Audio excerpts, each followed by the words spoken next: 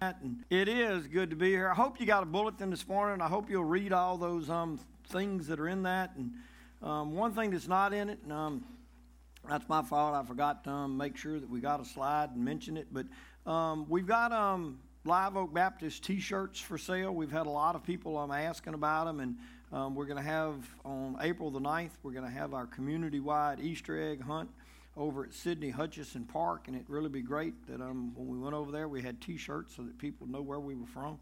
And so there's a sign-up sheet in the back if you'll sign up, and so I can get them ordered. I would appreciate it. And like I said, just pay attention to all the stuff. Our Operation Christmas Child Box is being filled up. This is the month to bring dolls and little trucks and those kind of things. And so just take advantage of all those opportunities that are in your bulletin. It is always a privilege to be in the Lord's house. And this morning, I guess you'd say, for lack of a better term, kind of like to start the Easter season. This is, the Annie Armstrong Easter offering. And so I just want to start talking about it from the standpoint of the cross. And so over the next 4 weeks, we'll talk about the cross each week. We'll talk about it from some different perspectives and different ways that it affects our lives. And so this morning, if you have your Bible, John chapter 10, verse 17 and 18, and then I'll read from Matthew chapter 26 a little later on. Matthew 26 and John chapter 10, verses 17 and 18. The reason my Father loves me is that I lay down my life, only to take it up again. No one takes it, but I lay it down on my own accord. I have authority to lay it down and authority to take it up again. This command I have received from my Father. I just ask today, Heavenly Father, that as we open your word and we think about Jesus on the cross, that, Father, you'll use it to encourage us. That, Father, you'll just remind us of the reality that, Father, sometimes circumstances are not the way they seem. And, Father, that's not only true of this occasion, but, Father, it's true of many occasions in our life. That, Father, when things seem out of control, when things seem dark and gloomy, when things seem impossible, Father, that with you all things are possible. And that, Father, a lot of times you're just setting the stage for what's to come. Father, remind us that you're God. We're not. We love you and we trust you. It's in Jesus' name. Amen.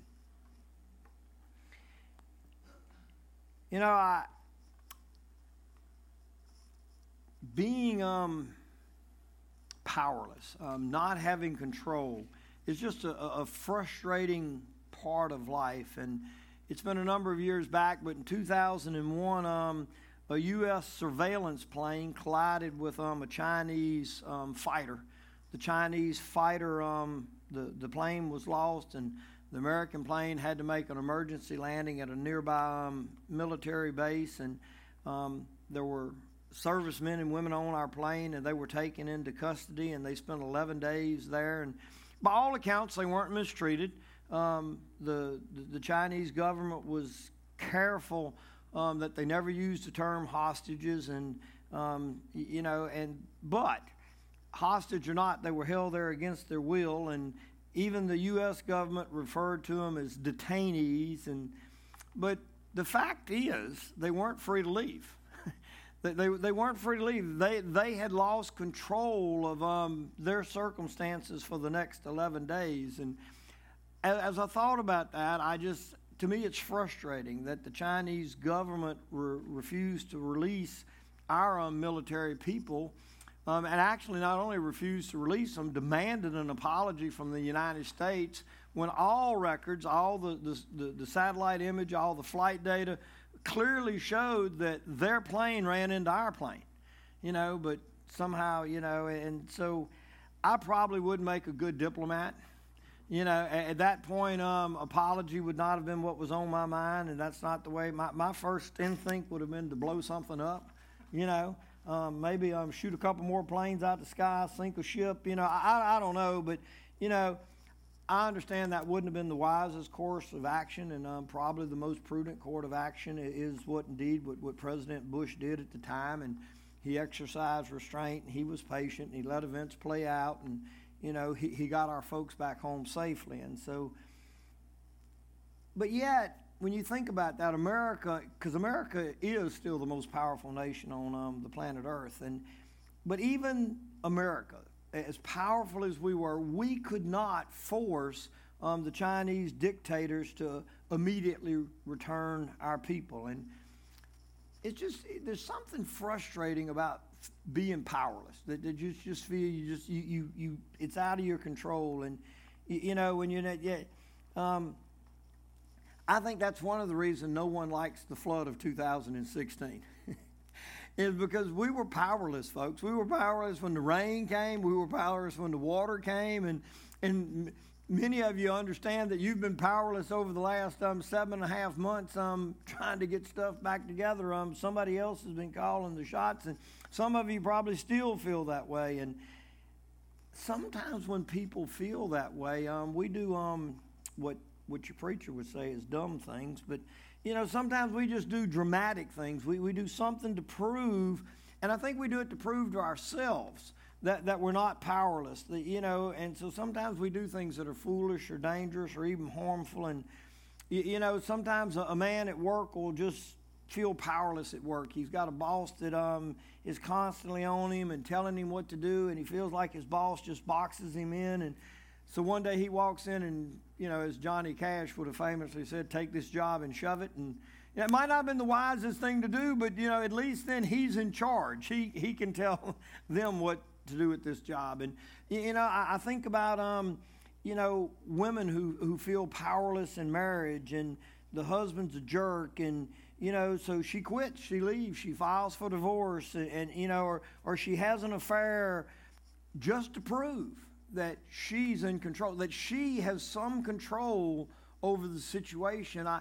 I watch teenagers sometimes, and they just they resent their parents' authority and control, and so they engage in destructive behavior, whether that's taking drugs or getting involved in sex, and they do it just to prove that they have dependence and they can do what they want. And when I thought about those things, what about us? What about us? I mean, where do you feel that there's that point in your life that you've lost control? Or where is that place that you feel that someone else has control over your life, that you're just trapped, you're stuck, and you need to do something, even if it's wrong? You're just tired of it. Let me just tell you, folks, you don't have to feel that way. You don't have to feel powerless. You don't have to feel boxed in. You don't have to feel trapped. Is because the reality is, the truth is that we're not under other people's control. We're not powerless. We're not victims. You need to remember who you are. So who are we? We're the sons and daughters of the King of Kings and the Lord of Lords. That's who we are.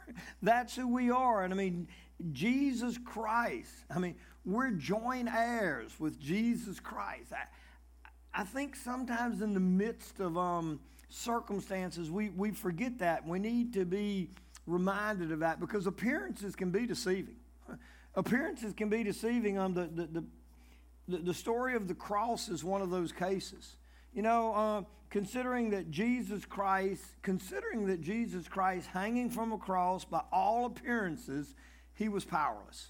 By all appearances, he was probably the least powerful person in all of Palestine that day. He had been arrested and beaten and tried and convicted and sentenced to death and stripped of his clothes and naked nailed to a cross. When you think about that, he was completely at the mercy of the Roman soldiers that were guarding him, completely under their control. He had no army, he had no military, he had no friends in the government, he had no money to offer in exchange for his freedom. All of his followers had deserted him.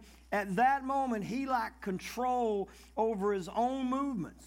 He lacked the ability to be able to wipe the sweat off of his brow or to swat the flies away that were on his wounds from where he had been beaten. You know, he couldn't even raise his hands to protect himself from those that would throw rocks and stones at him while he hung on the cross. At that moment, when you looked at Jesus, you said he is absolutely powerless.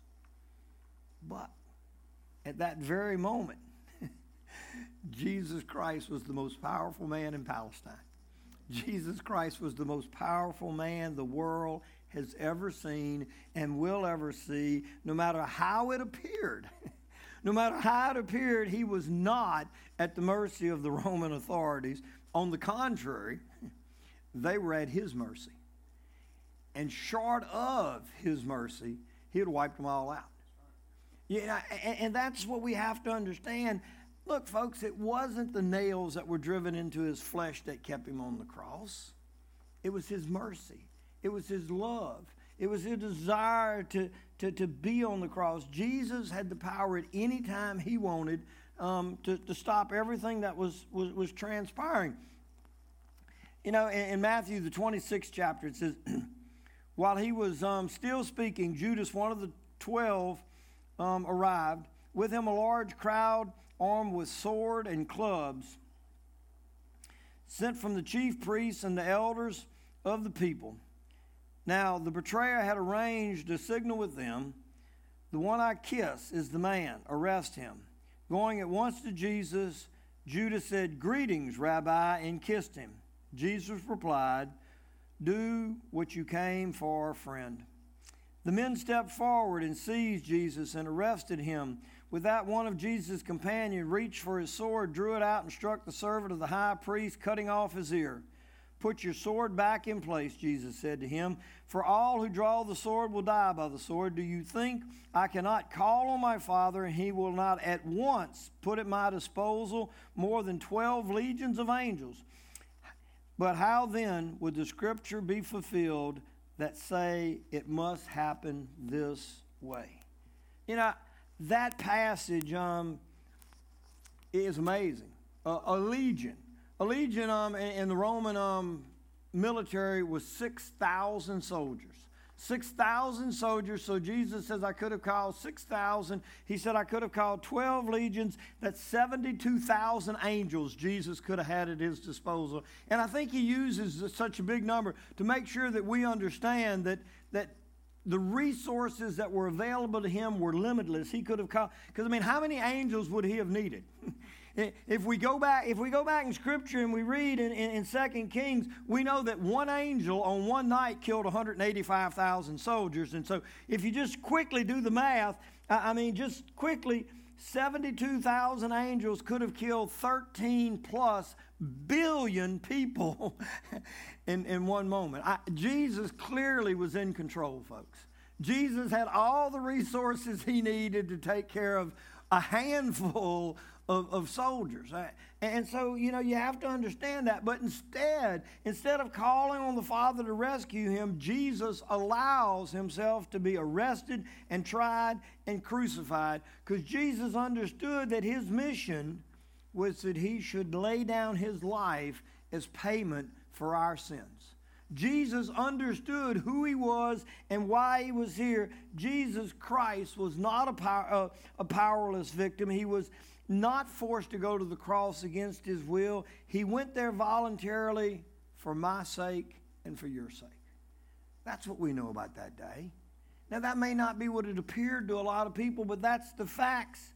You know, listen, at one point, Pilate brings Jesus back to him to talk to him a second time. And the conversation goes, Pilate took Jesus back to headquarters again and asked him, "Where are you from?" But Jesus gave no answer. You know, I can see Pilate getting frustrated at this point. He says, "You won't talk to me," Pilate demanded. "Don't you realize that I have the power to release you or to crucify you?" And Jesus responds, "You would have no power over me at all unless it were given to you from my Father." Jesus says, look, you just think you're in charge. He says, you're not in charge of anything. He says, we're in charge of everything. He says, my Father controls what happens here. And if my Father says this doesn't happen, it doesn't happen. I mean, yeah, if you have any doubt whether Jesus was in control before, during, and after his death on the cross, all you have to do is read what Jesus says.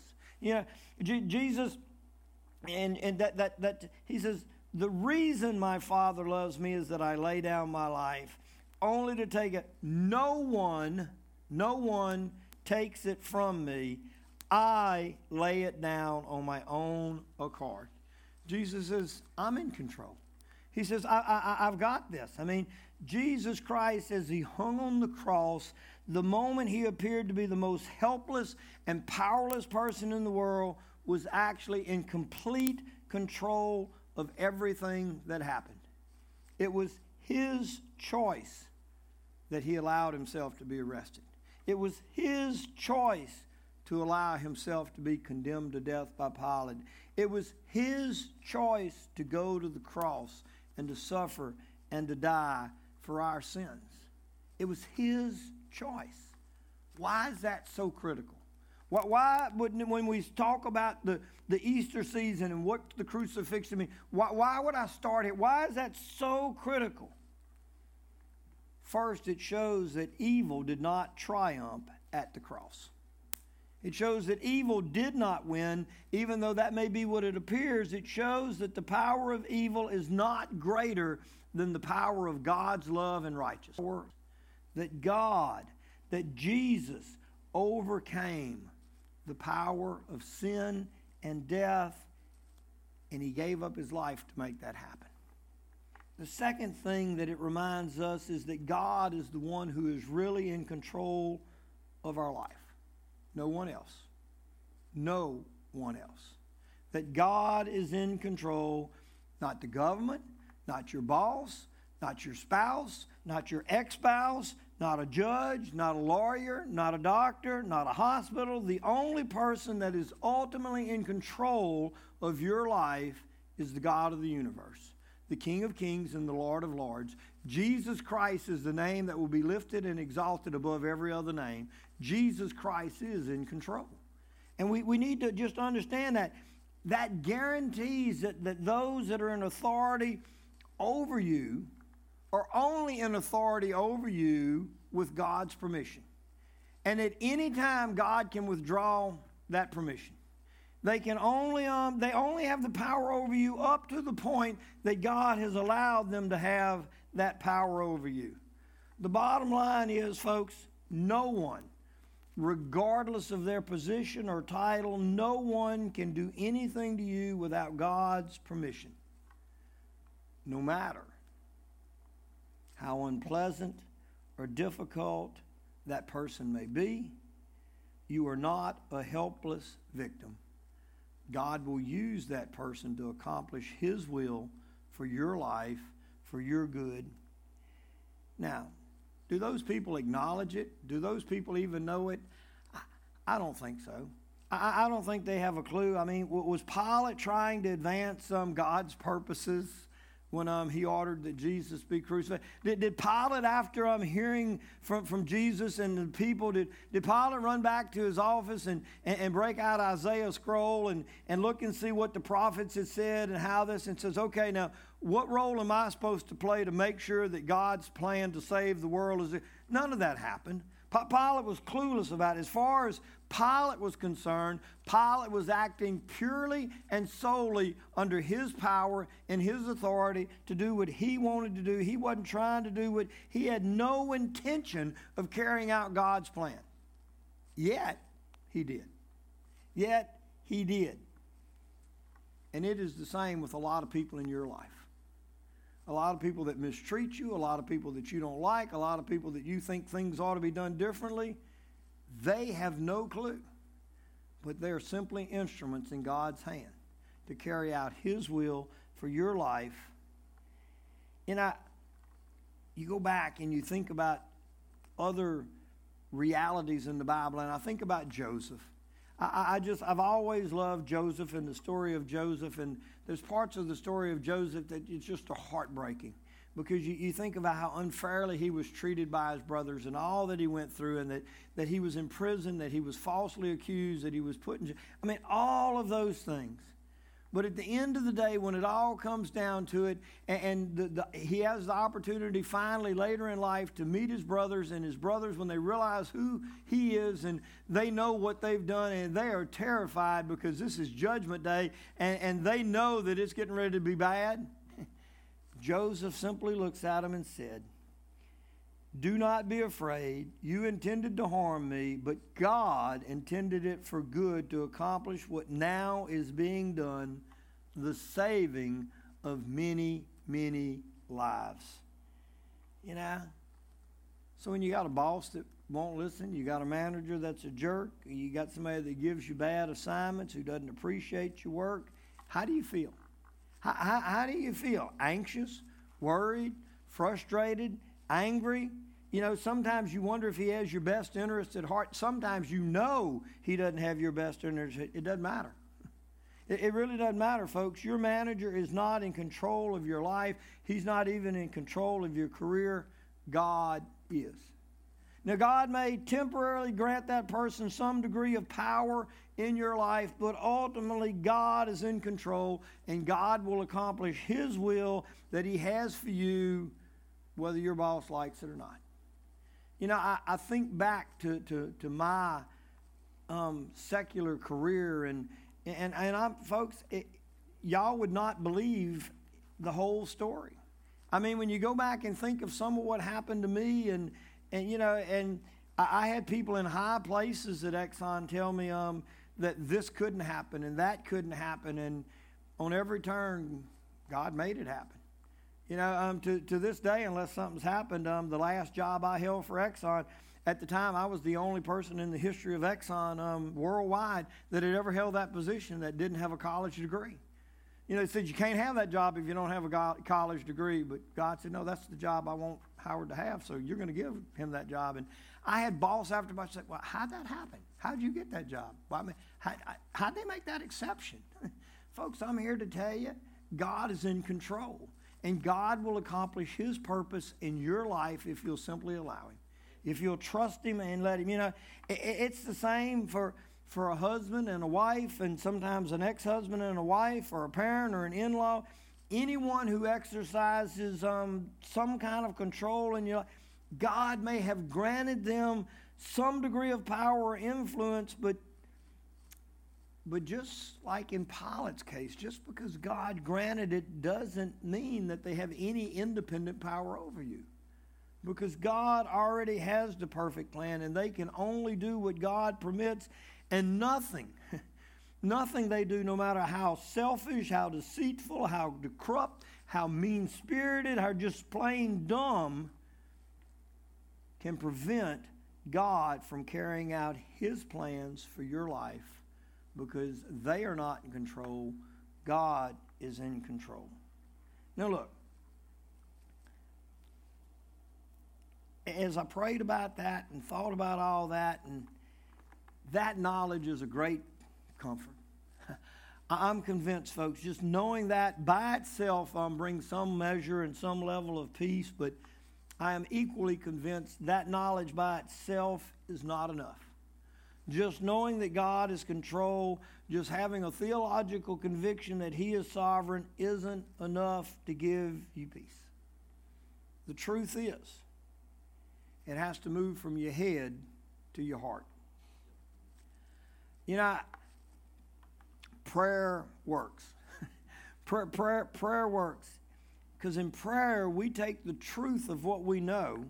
We take the truth of what we know and tell God that we believe it and that we're relying on Him. And so when we take the knowledge we have and we pray it, we're telling God that we're asking God to keep His promises, which He always does. So in a situation like this, what we're doing is literally asking God to bless us through other people.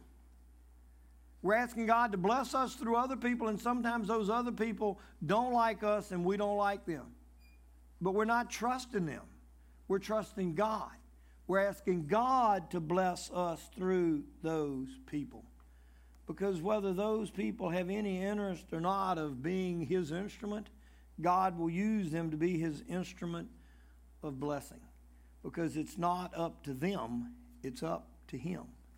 And He can do that, He does do that, and He will do that. That's simply exercising faith. That's exercising faith. Look, as we continue to raise the bar in our prayer life this year, and I hope that you didn't pray one day and then, you put it on the back burner. If we continue to raise the bar in our prayer life and we commit every area of our life to God, we will find that our anxiety, that our fear, that our anger, that our frustration, that our worry dissipates. And it's replaced by peace. It's replaced by peace and confidence. Why? Because we know in our hearts that other people really are not in control and that God is. And God loves you. And you're His child. And God's going to take care of His children. And when that starts to make sense, we grow in joy and peace and confidence because the one who is in control is God. And I'm grateful for that. See, sometimes we think that we'd be better off if them other people that are giving us all this grief weren't in control and that we were in control. But the reality is, folks, you don't even want to be in control. You want God to be in control. Because God is the only one that has the perfect plan for your life and the only one that has the power to do it. I do believe it's time to raise the bar. But in this case, you raise the bar by lowering the bar about 18 inches. Lowering from what you know in your head to down in your heart. Because once it's in your heart, then it's called faith. And when we exercise faith, when we trust God, God will do things that we can't imagine. Because our God is in the transforming business. God's not in the improving business. God's not in the tweaking business. He says He will transform our lives. And it begins when we take the truth of His Word that we understand in our head and transfer it to our heart and put it into faith. Then we'll see God. We'll see God in ways that we cannot understand. I have to admit to you, folks, sometimes I have to go back to the basics. Sometimes I just have to go back to the basics and be reminded of what Jesus Christ has already done in my life. Someday on them days when nothing seems to be going, I just have to be reminded of who God is and what God's already done for me. God's already forgiven my sins. God's already seen to it that I have a home in heaven not built by my hand. God's already seen to all of those things. He's forgiven my sins. He's given me life. He has freed me from stress and worry and anxiety, and He loves me, and He is in control. So why do I want to fight to take all that back? Raise the bar by lowering what you know in your head to your heart and watch what God will do. This week, some of you probably don't know, but this week I crashed my truck. I had the opportunity to hit somebody that pulled out, made a left turn in front of me and center punched him. And when it was all, there was a gentleman that stopped because when it first happened, it broke my seatbelt. I took a pretty good lick, and I was a little dazed for a minute. He was stopping. And after a few minutes, I got my head back on, and he was talking to me. He says, well, you seem pretty happy about all this. I said, hey, it's okay. It's just stuff. It's just stuff. And I said, and the reality is, it's a great day. The guy that I hit had no driver's license, no insurance, no registration, no inspection sticker, and something else. He got 5 tickets. They impounded his car and took him to jail. And look, I shouldn't laugh about it, but the guy that stopped was a guy by the name of Mr. Griggs. And I said, Mr. Griggs, I said, it's a great day. I'm going to get my little truck and I'm going to drive back to the house in a minute, and I'm okay. I said, it could have been worse. I could have gone with him, God's in charge all the time, folks. You think you're driving down the road, and God's got it. Let God have it. When you let God have it, you're going to live with a lot less stress, a lot less worry, and no anxiety. And it's time that we remember that. I love you. Father, I just love you. I love you that, Father, in all circumstances that you've got it. Father, sometimes I just need to be reminded of that. That, Father, it's I don't need to be in control of anything. Father, I need to let you be in control of everything. Father, I pray that, Father, in my daily prayer life, that I can be faithful to that. That, Father, I cannot strive to see my will accomplished, but, Father, simply trust that your will is better. Father, there's folks here this morning, Father, right now that are stressed or worried or frustrated about something that's going on in their life. Father, whether it be the fact that they're not back in their house from the flood and they're still having to deal with contractors and nothing's gone right and the floor didn't work and the cabinets didn't fit. Father, it doesn't matter what it is. Father, just remind them that you're in charge, that, Father, you've got it, and that, Father, in the midst of all of those things, you will use it to mold them into the person that you desire for them to be. And, Father, we'll simply let you. And, Father, I just pray that today that, Father, if there's somebody here that doesn't have a personal relationship with Jesus Christ, that they'll realize that's the starting point. Because, Father, without accepting the blood that was shed on the cross of Calvary, Father, without the understanding that at the cross Jesus paid the price for our sins, Father, there will be no peace. There'll be no hope. There'll be no joy. But, Father, we can find all of those things today, Father, if we'll simply come and confess our sin and trust Jesus Christ. Father, use today to encourage us as your children. Father, use today to strengthen our faith. It's in Jesus' name, amen.